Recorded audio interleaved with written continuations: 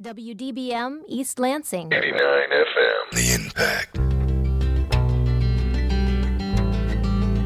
You're listening to Impact Exposure.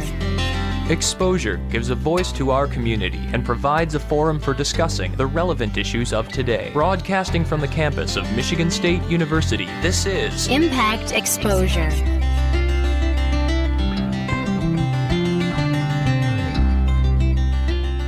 Welcome to Exposure. I am your host, Abby Newton. Thank you for joining us tonight. Now this evening we have an Exposure special. The topic? Gender. Webster's Dictionary defines gender as the state of being male or female. Today on the show, we will explore how that definition has evolved and what the state of being male or female looks like today. We will discuss gender as it is associated with expression, identity, power, religion, and science. We talked to psychology professor Nicole Buchanan, communications professor Kelly Morrison, and Kelly's son, Kyle. Now, Kyle goes to the University of Chicago and just finished taking a class about the economics of gender. The class was entitled Economies of Gender, so it was a lot about dynamics. He was doing heavy-duty reading, let's put it that way. Yeah, it was tough stuff, but it was a good time. Okay. I learned a lot.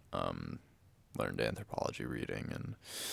yeah, lots of dynamic. It was a lot about the dynamics in developing countries. Developing, I say in quotations, but developing countries, gender dynamics, and the interplay of like capitalism and whatnot, bringing new economic structures to these like countries that aren't very developed. Again, in quotations. Okay. Well, it was a blast though because he would email me. He's like, "This is what we're reading," and he'd either tell me the reading or send it to me, and then we'd go back and forth about different aspects of the article. It's good stuff. And he grew up in a household with two professors who were experts about gender and communication.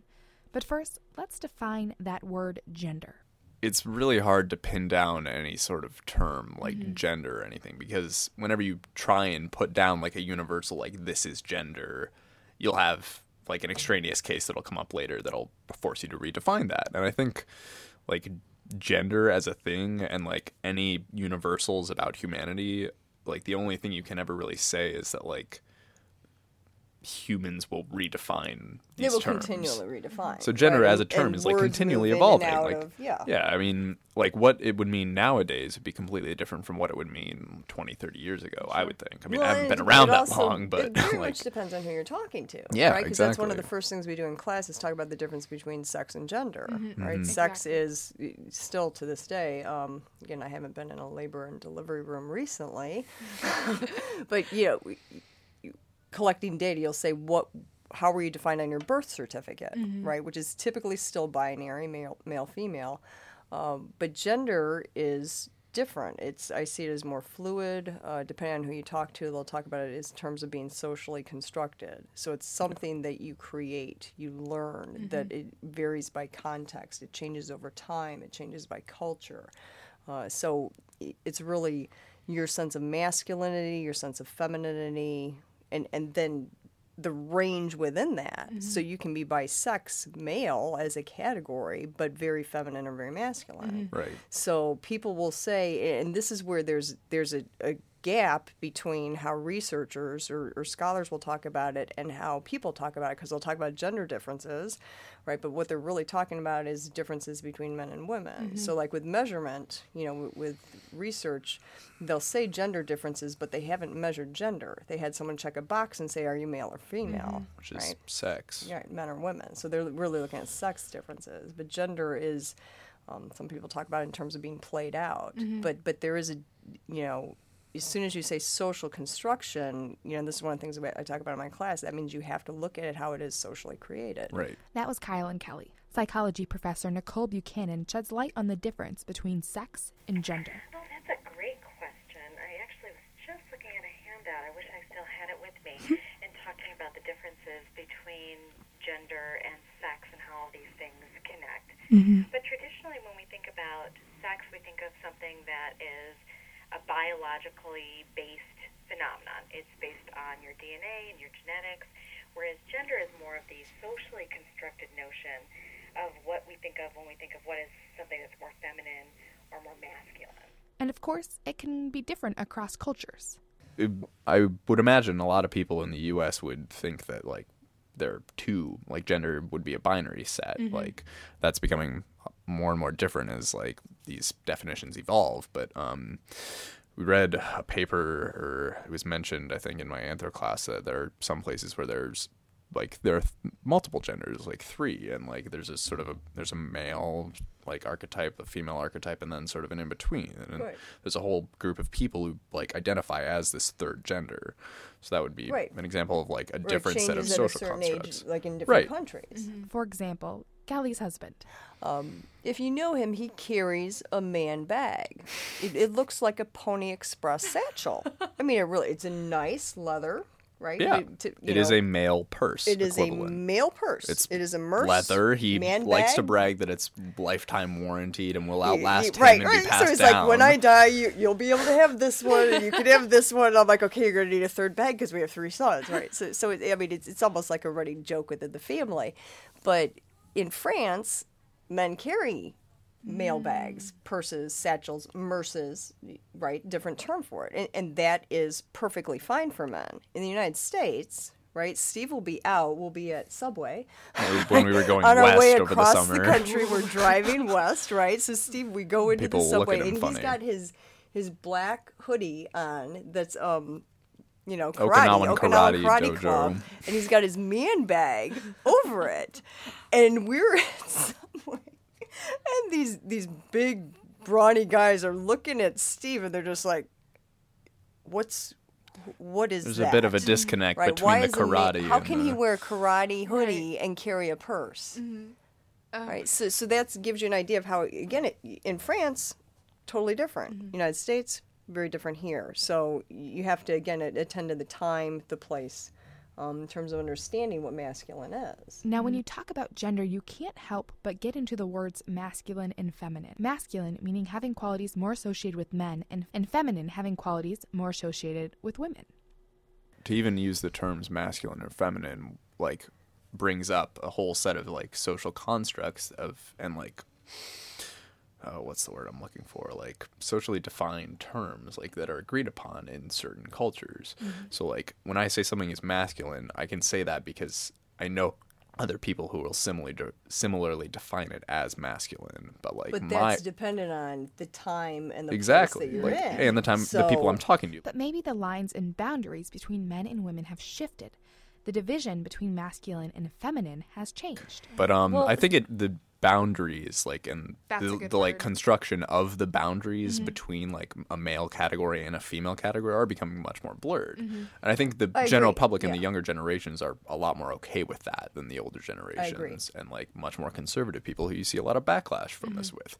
Men who are described as what is the word, metrosexual, who are very feminine, and that upsets a lot of people. But I don't know. I think you should treat them more like masks that you can put on, and like you can be like more of a masculine character in a certain setting and more of a feminine character in a certain setting but I think what you're saying is, like, would there be a time where we'd go beyond even those like binaries? I think possibly, but like I said, I think it's a long way off. I think it's a long way off.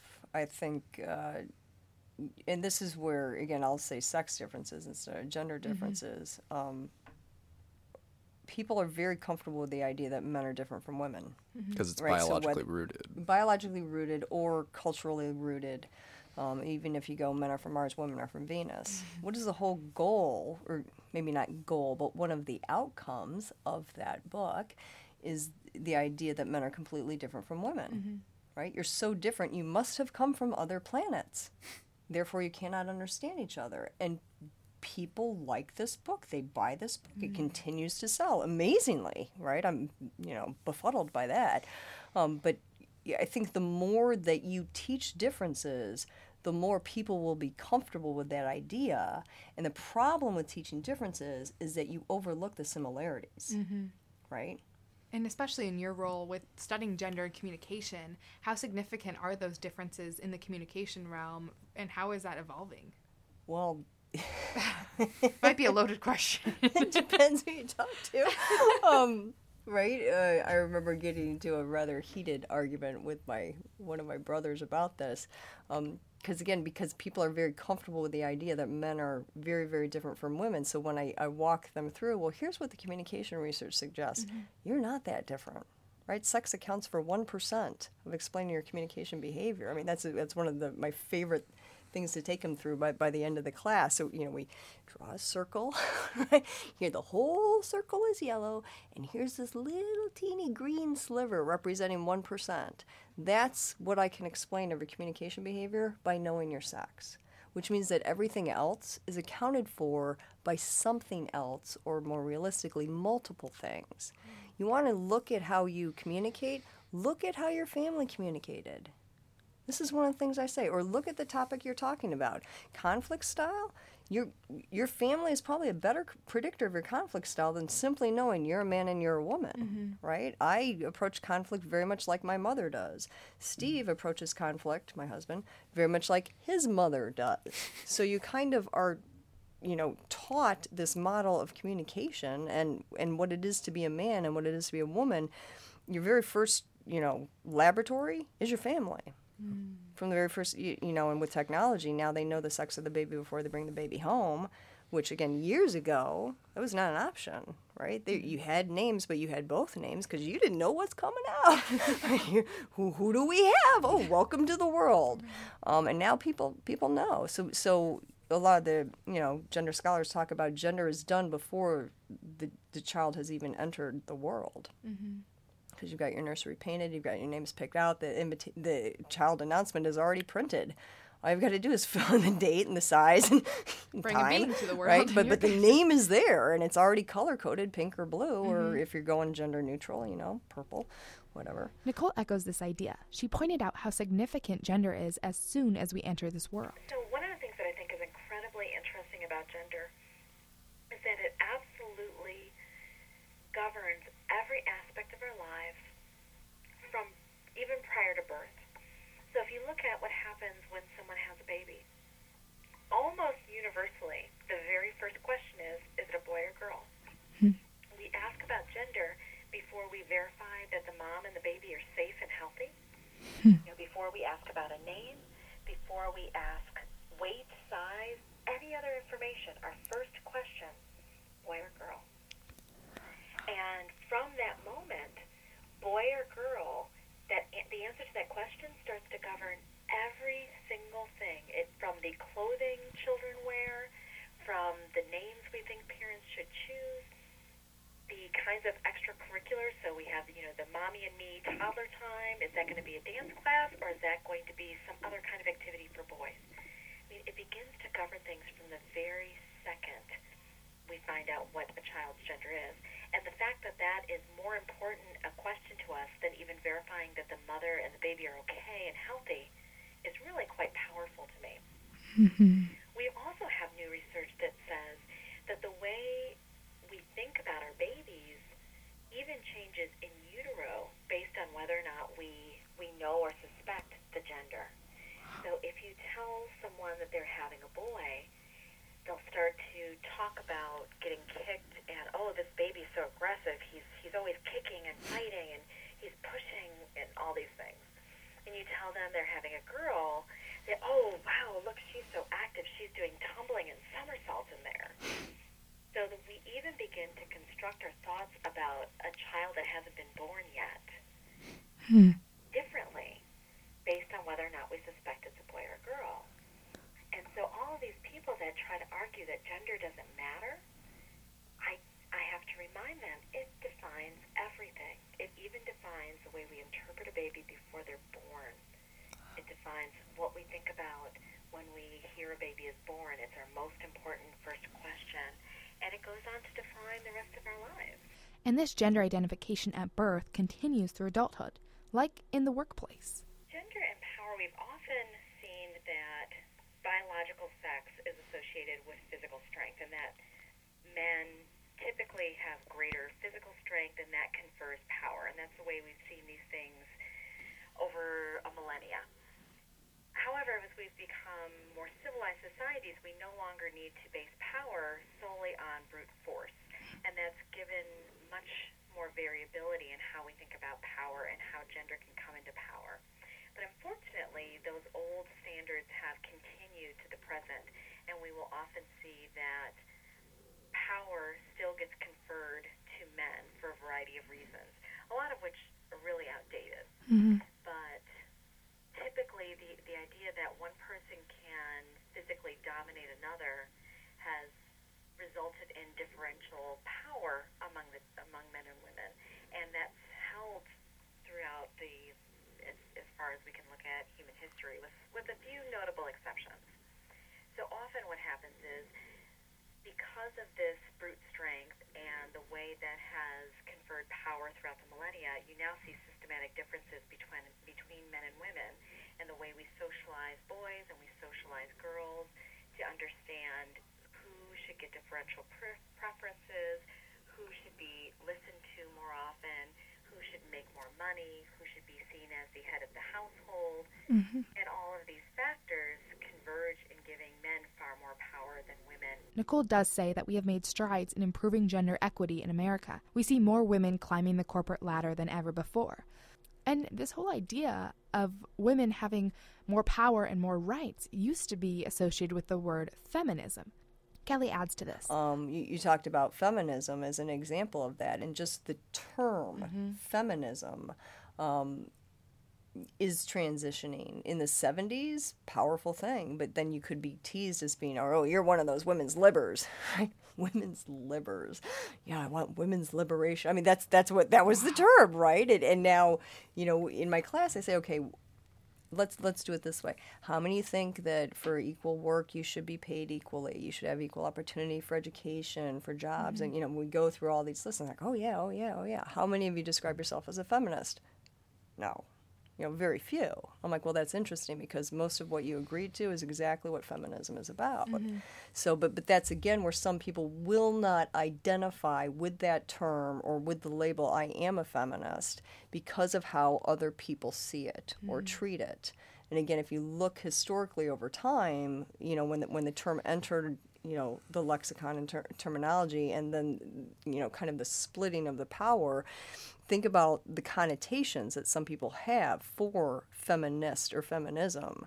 I mean, you can even, if you take one side of the coin with, was it Rush Limbaugh, who, I don't know if he coined the phrase, but is not, it's not unusual for him to say feminazi. I find that term just completely repellent. I kind of cringe internally when I hear it. I mean, it's a visceral reaction for me. So as soon as you think that term means feminist, are you going to want to identify with that? So that's what, they must hate men. So whatever association, I'm not saying any of these are right or wrong, but stereotypically, so it's hard to say, well, this is the social norm for everybody, right? Or this is the social code for everybody, because there isn't an everybody. Not the and there's United no norm States either. I mean, there will never, what would you define as normal?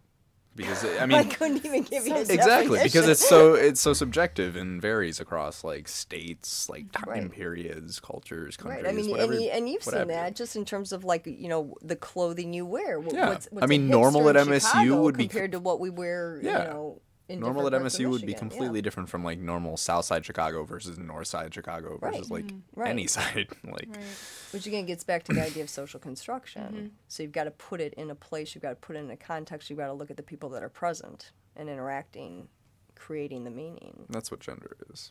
It's just another one of these social interactions, culturally dependent and time dependent. Right. Now, our reporter Meg wanted to know a little more about feminism, specifically feminism across race. She starts with talking about Beyoncé. When Beyoncé's surprise album dropped, everyone was confused. Feminist, a person who believes in the social, political, and economic equality of the sexes. You wake up, post up, round in it. Fans were frantic, critics raved, but there was one question that loomed on everybody's mind. Is Beyoncé a feminist or not? In her album, she outright challenges stigmas on female sexuality, empowers women and girls through aggressive lyrics, and even samples a TED Talk by revered feminist Chimamanda Adichie. But for some reason, her motives are still called into question. White women, come to earn the title feminist much easier than women of color in today's media. As a black woman, Beyonce has been criticized much more than her white counterparts. This is not a new thing. Starting with Sojourner Truth's Ain't I a Woman speech in 1851, women of color have been fighting for a space of recognition within the mainstream feminist movement. Tara Warren, a discussion leader from the MSU Women's Council, says she certainly sees an issue when it comes to intersections.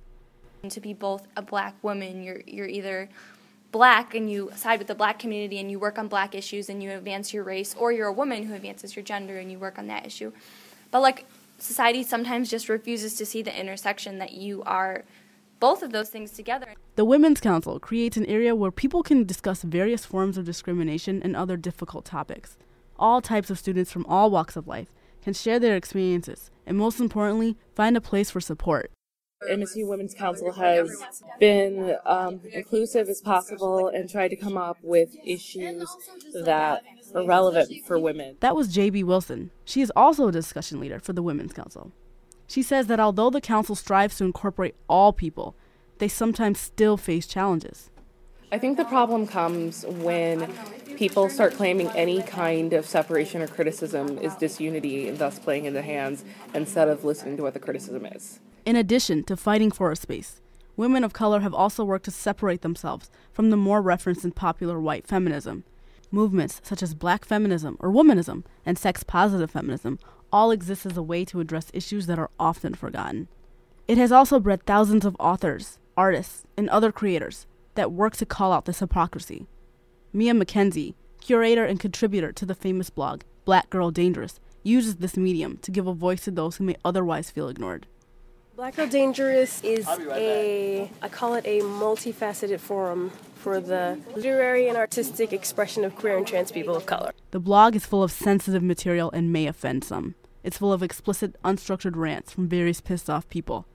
Things happen, and they happen again and again and again, and you think at some point, you're going to get this, right? But they don't get it. No, mainstream white feminism is notoriously bad at getting it. Notoriously bad at considering the experiences of people of color. This, the idea that feminism only serves one group of people, is a problem. Instead of ignoring it, Women's Council E-Board member Sarah Fenton suggests that we face it head on. I would say it is really on the ground in your day-to-day life, feel uncomfortable at least a couple times a day. Put yourself in a position where you normally wouldn't want to be, and feel that and really feel it. Lean into it and experience what that's like, because every time you do that, it will get a little bit less uncomfortable. For Impact News, I'm Mega Bubba. I woke up like this. I woke up like this. We flawless. Ladies, tell them I woke up like this. Kelly brings up an interesting point about being feminine and masculine. She talked about playing it, kind of like in a poker game.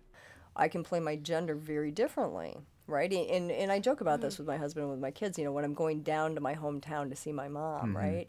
I'll put lipstick on, right? I'll put makeup on. I'll make myself look the part for that town, because it's a different place. The dress code's a little bit different, and my poor mother, I love her. I'll be leaving the house at 6:45 to go get coffee at Starbucks or whatever, and I'm not kidding. I will be in my pajamas. I will have my glasses on. I will not have combed my hair. I don't care. I will walk out into public, go get the Starbucks. And Mom's like, don't you want to comb your hair? I'm like, I'm not going to run into anybody. Who cares? Of course, you run into someone from nursery school, which is exactly what happened to me. And they're like, Kelly, is that you? I'm like, oh, no. Right? Because I haven't done the makeup hair thing that women in this town are supposed to do. Right? But at home with my kids, I'm in pajamas. I'm in sweats. I'm doing the tomboy thing. Does that mean I'm not a woman? Does that mean I'm less feminine? Do I care? Those are the questions to ask. And that's interesting to shed light on that, because I think many, we do that. We just don't think of it in that way, in terms of we're expressing more of our gender, we're not expressing, that's right. Really, I like that a lot. But so is part of being feminine being pretty. Right? It's part of being masculine, being Macho. like muscled and strong, puffing and out your chest, successful, and, right? I mean, that's really how we started day one of the class. I said, what does it mean to you to be masculine at this time in this place? What response do you get to that? Oh, typically, I mean, what you would expect: strong, powerful, deep voice. Don't show emotions, right? Successful at their career, breadwinner. Breadwinner, you're seeing a little bit less because again, traditionally. I mean, if you go way, way back, who was supposed to earn the money? It was the man. He was supposed to earn the money, earn more of the money if the woman was working, or be the sole breadwinner. And where was the woman's role? CEO of the household, right? Take care of the house, take care of the kids. But that obviously has morphed over time and is continuing to morph. As with the economic downturn, statistically, most people are going to be, if you have a partner, whatever partner, dual career, you're both working. And then whether or not family is in there. But so that affects how you play your masculinity and femininity. But consistently, the last several years, it's strong, competitive, and really the not revealing emotions, not crying, not appearing weak. Let's talk more about how femininity and masculinity is defined. With guys and with masculinity, at least in this culture, it's fairly rigidly socialized. I say that a lot in my class. There's a narrow bandwidth. You're supposed to be this, you're not supposed to be that, right? And you will get teased about it as a guy. With women, it's a little more flexible, right? And probably the best example of that is when I asked them what's a tomboy. I was like, oh, well, I'm a tomboy. Just still am, right? But it's an athletic girl. I mean, that's typically the description I ask. And so I say, so what's a tom girl? We don't have a phrase for that, right? So it's okay for girls to be that, right? But I can also be, I mean, if you think classically, pretty, thin, whatever women are supposed to be, right? But I can also be smart. I can also have a career. I can earn money. It's okay for me to earn more money than, if I have a partner. But I can do this masculine thing. With guys, allowing them to do that feminine thing, we're less comfortable with that. Our very own reporter Eric Finkler went into the field and asked about the word masculine. Modern masculinity. I guess working out a lot and being tough. Yeah, that's... I guess. Yeah, I don't know. Well, modern masculinity, I don't know. I'd say it has a lot to do with muscular build. I'd say that plays a huge part of it. If you ever seen the manly men in movies, it's always, these built guys. If you see, like a built guy out there, I think people automatically assume, he's like a really masculine guy. It kind of is defined that way currently. Okay. I guess masculinity is something that is kind of hard to define in modern society because, I mean, even as long ago as 20 years ago, it was a little bit more defined because we had this idea based on male stereotypes of this manly man, strong, independent, working, sports beer, that sort of thing. And now with a lot of changes in how people view gender identities and the place of the male and the female in modern society, that definition based on stereotypes isn't as relevant. And it's kind of hard to say what is the relevant view of what masculinity is, other than just some past stereotypes that have kind of been, for a large portion, to a large degree, discarded. It's also not seen as necessary or as a positive thing necessarily as it was years ago. So it's really kind of hard to pinpoint what masculinity is, I'd say, in a modern society. And as we are playing and expressing different parts of our gender, I was curious how others respond. So I asked Nicole. She brought up gender bullying. People were often, especially when you're looking at children and adolescents, that children were being targeted because they were not expressing gender in the way the boys and girls around them thought they should. So maybe it was a boy who got upset and cried, or a girl that seemed too masculine. They were often being targeted for harassment that basically tried to push them back into their gender box.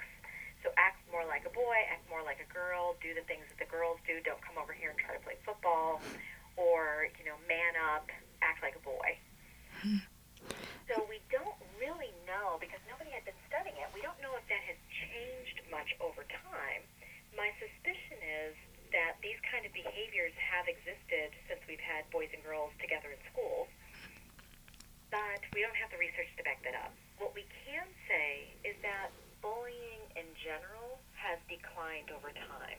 And so we would expect that gendered bullying has also declined over time. We also know that schools have become much more sensitive to issues of bullying, and they're paying attention and they're understanding it better. So with schools handling it better, we should see decreases over time. But the funny thing about adolescents is they're pretty tricky. They're pretty sneaky. They know how to get around the grown-ups in their environment. Seeing a lot more cyberbullying, and this is bullying that's happening online. It's often unmonitored. It's not happening during school hours. So it becomes very difficult to police and regulate and study these kinds of behaviors. The cyberbullying will often have a theme that focuses on who's the ugly girl, who's the pretty girl, who's more popular, who's on the in and the out, and often those things are very gendered conversations. And with this bullying, there are various terminologies associated with it. You have the words slut, whore, player, jerk, and the list goes on. One of our reporters, Sarah, went to the streets and asked what students thought about one of these words in particular. So what do you think when you hear the word slut? I think frat boys talking about girls they had sex with within the last week. Immediately is an image of a girl who, I guess based on my preconceived notions, there's a certain image. I can try to describe it maybe like probably wearing clothing that's very revealing, not much clothing, very like sort of wild, sort of like, I don't know, alcohol's probably involved. That's usually like the image associated with that. It's difficult to have fun as a girl because it's always dangerous. Whether you're at the party, you're at a frat, or you're walking around at night. I mean, at the very least, you're going to be subject to harassment. Like every single time girls go out, at least in my case, a lot of times I'm dealing with just guys being jerks to me, especially when people are drinking and that kind of stuff.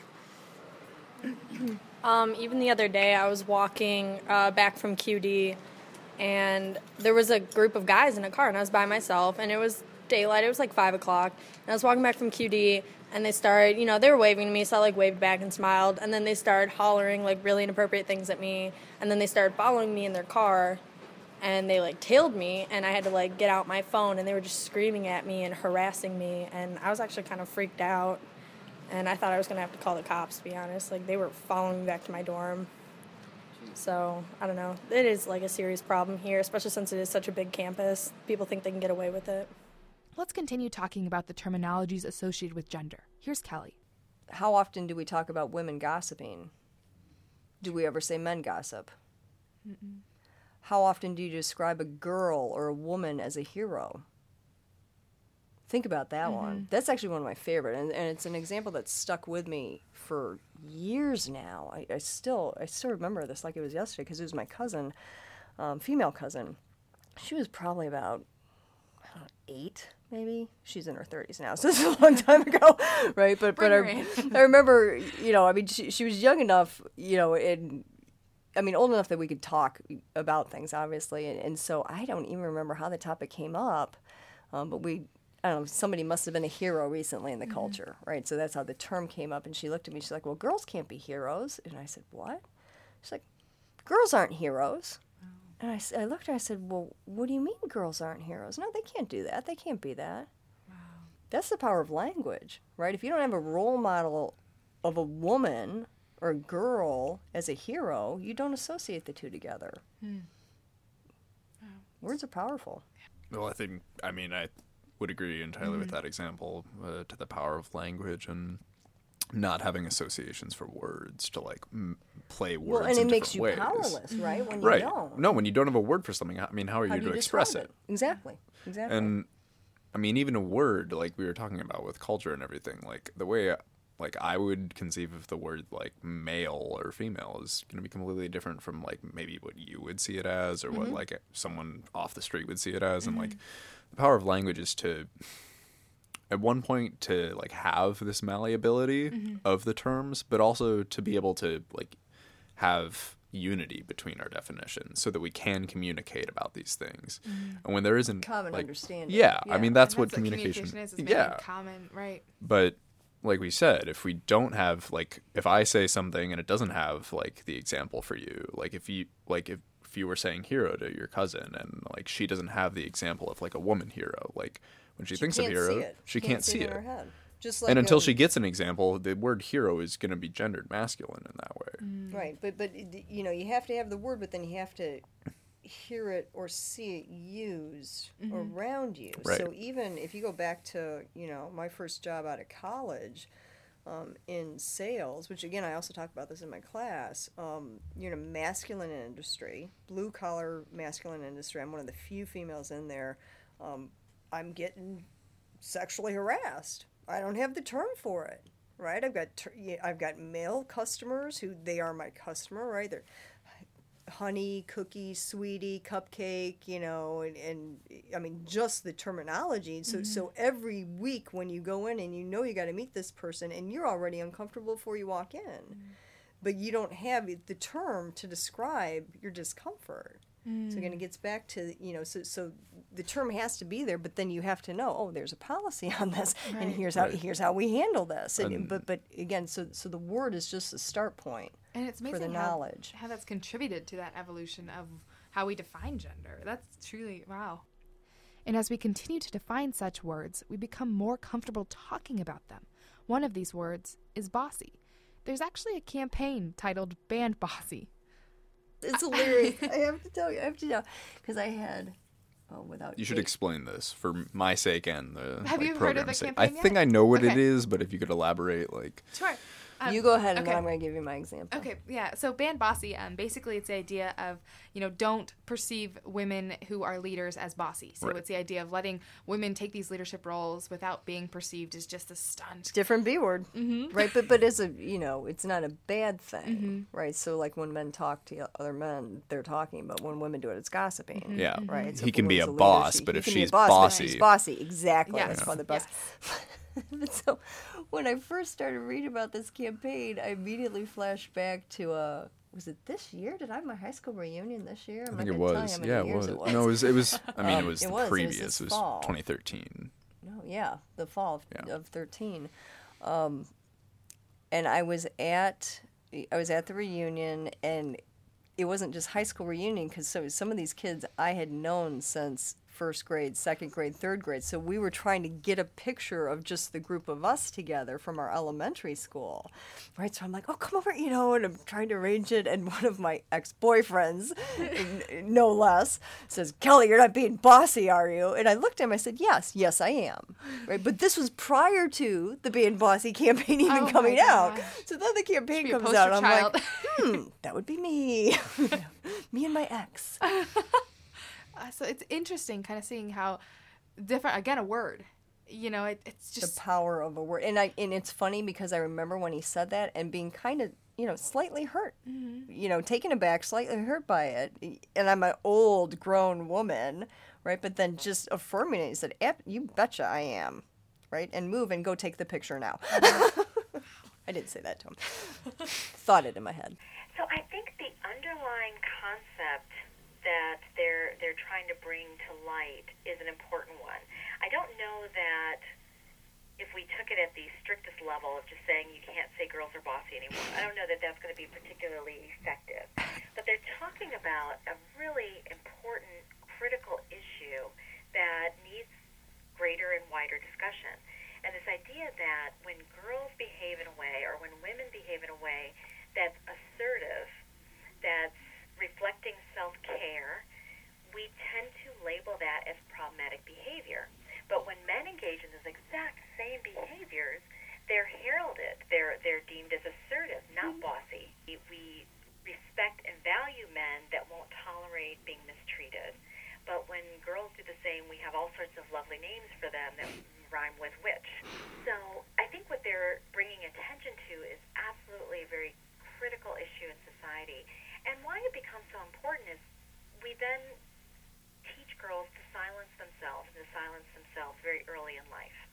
That if you stand up for yourself, if you're assertive, if you tell people what you need and want in life, then you're going to be spoken to or talked about or treated in a way that teaches you to be quiet, to make yourself small, to shut up, to not express yourself. And we know that down the road that's associated with a whole host of problems. Hey, yo. You don't have to love me. You don't even have to like me. But you will respect me. You know why? 'Cause I'm a boss.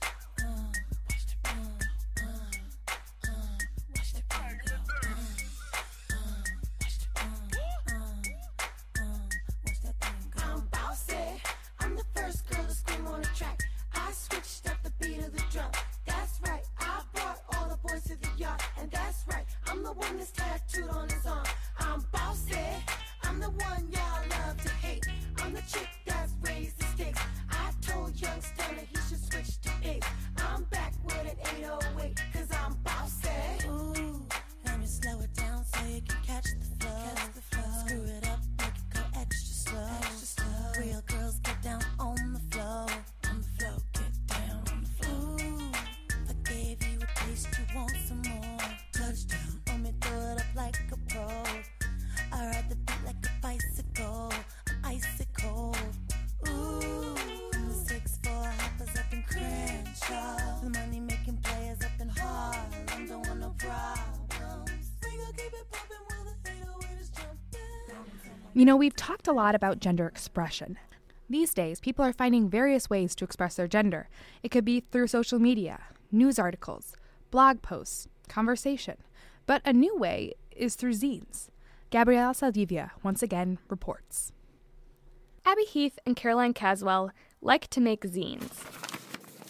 You find out about zines and then you read one and then you're like, oh my gosh, like, I could do this. That was Caroline. She explains that a zine is a self-published magazine used to share ideas through photos and writings. I've curated this exhibit called Print Party, celebrating queer feminisms through zines. Basically, it's an exhibition to highlight zinesters who are non-cisgender males. Cisgender means that the gender identity assigned to a person at birth is the gender that that person identifies with. Caroline and Abby's exhibit, held at the Michigan Women's Hall of Fame in Lansing, aimed to show off the work of people who do not fit in this definition. Usually in exhibitions or just in general in society, those voices are cast to the side. But the exhibit wasn't all serious. My name is Spencer Perriner. I'm reading Left Hand Lenore, Volume 1.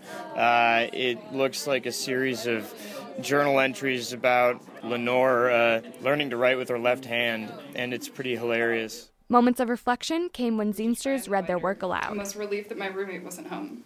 It fit snugly and flattened out my chest, though maybe not so much as I had hoped or expected.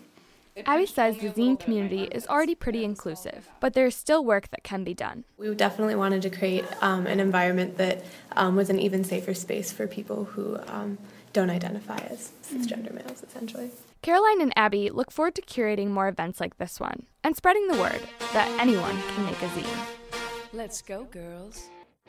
Come on. I'm going out tonight. I'm feeling alright. Gonna let it all hang out. Wanna make some noise. Really raise my voice. Yeah, I wanna scream and shout.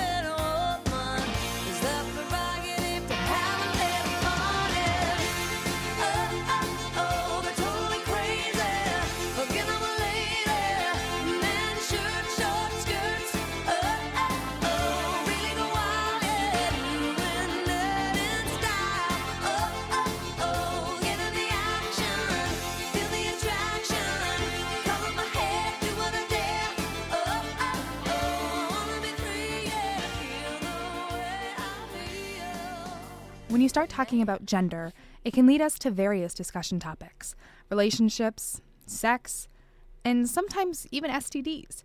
But how does gender play a role when it comes to things like STDs? Reporter Gabriela Saldivia took a deeper look at how women specifically face this issue. Janelle Marie has a mission against STDs. I'm the founder and executive director of the STD Project, which is a website geared toward creating awareness, education, and ultimately acceptance for those who are living with an STD. Janelle contracted genital herpes at 16 years old. And I was so ashamed and mired with that for years. So the goal is to help people to not have to feel that way, and certainly if they feel that way initially, to not have to feel that way for long. 1 in 4 women is infected with genital herpes, and nearly 1 in 5 men, according to the Centers for Disease Control and Prevention. MSU student Alyssa Richardson says she thinks the topic of STDs among her peers is taboo. I think a lot of people are ashamed to talk about them possibly having an STD, which causes a bigger issue because they can give that STD to someone else. Some STDs can also create more serious health issues, like cervical cancer. The Human Cancer Statistics reports at least half of sexually active people will have HPV at some point in their lives. But few women will get cervical cancer if precautions are taken. We know that the HPV virus is linked to cervical cancer. That was Dr. Elizabeth Thomas, who works for Alliance OBGYN in East Lansing. Welcome to Alliance. How can I help you? Their clinic offered a free service earlier in the year called Paporama to screen young, uninsured women for cervical cancer. We're trying to get young women vaccinated before they're exposed to the virus. Prevention is key, but understanding and acceptance is the next step.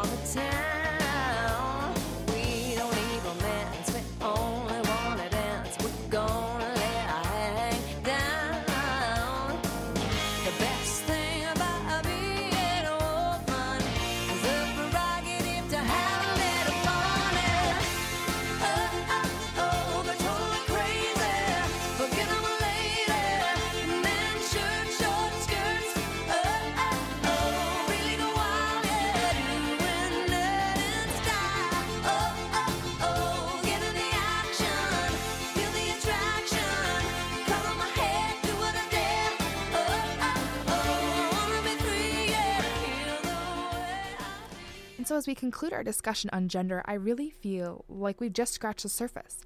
The definition will continue to evolve. Roles may change, and differences may someday not exist. Now again, Kelly teaches a class with her husband about gender and communication. I asked her what she hopes people take away from the class.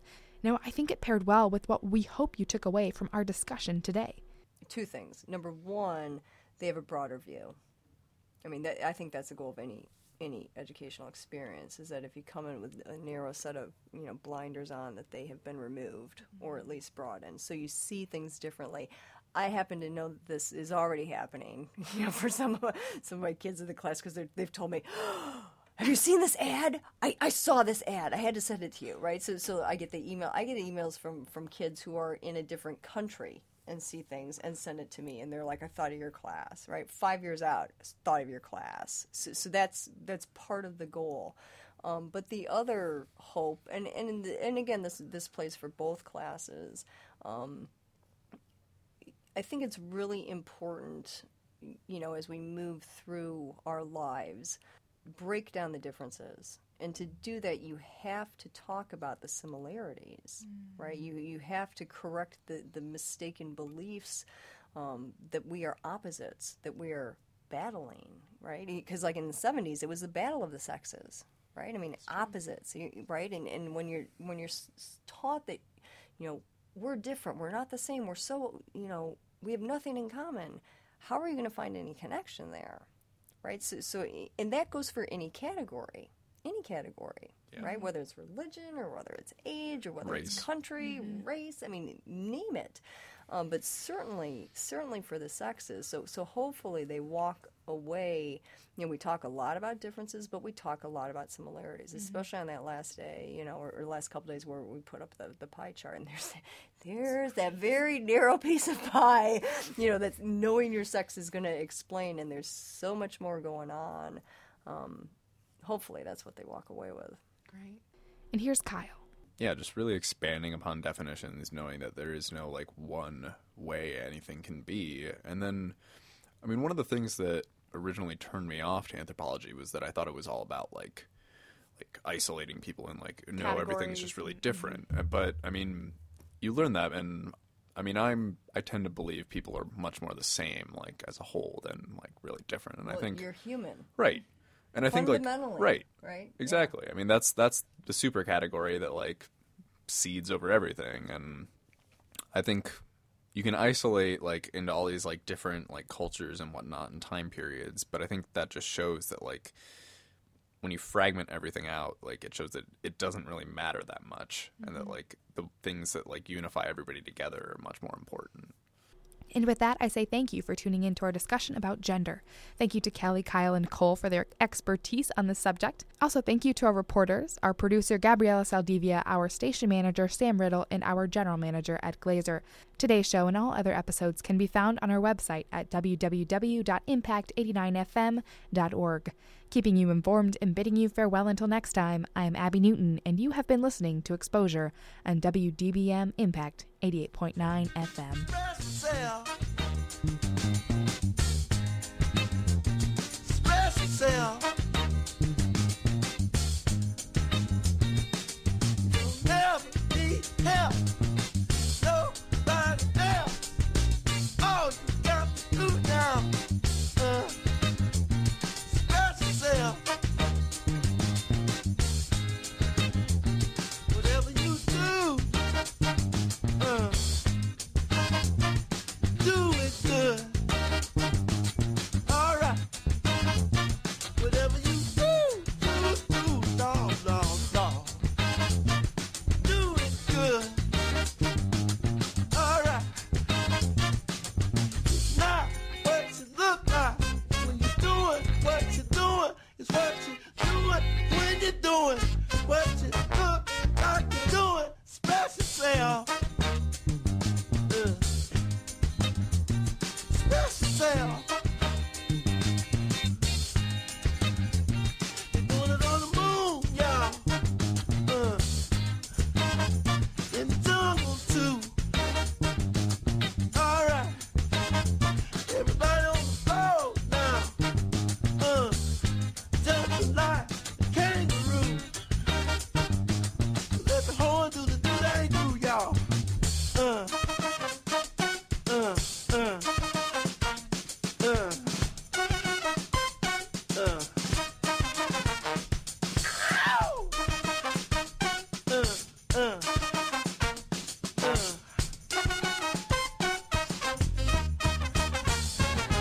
Some people have everything, and other people don't. Everything don't mean a thing if it ain't the thing you want. Express yourself. Express yourself. Do it. Oh, do it. Express yourself. Express yourself.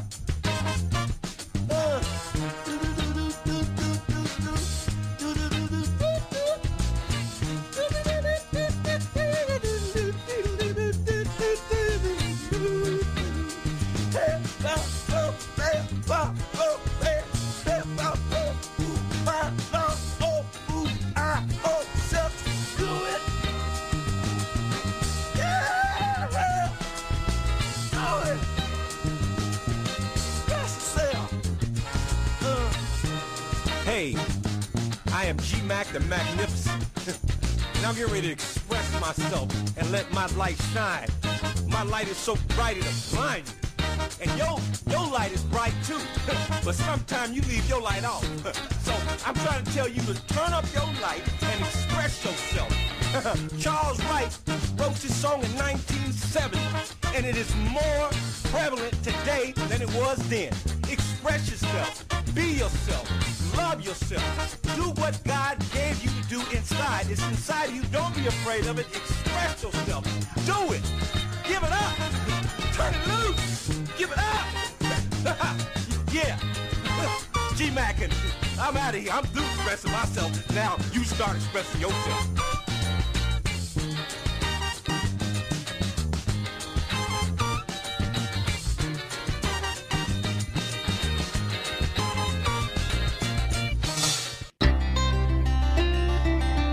Broadcasting from the campus of Michigan State University, you've been listening to Impact Exposure.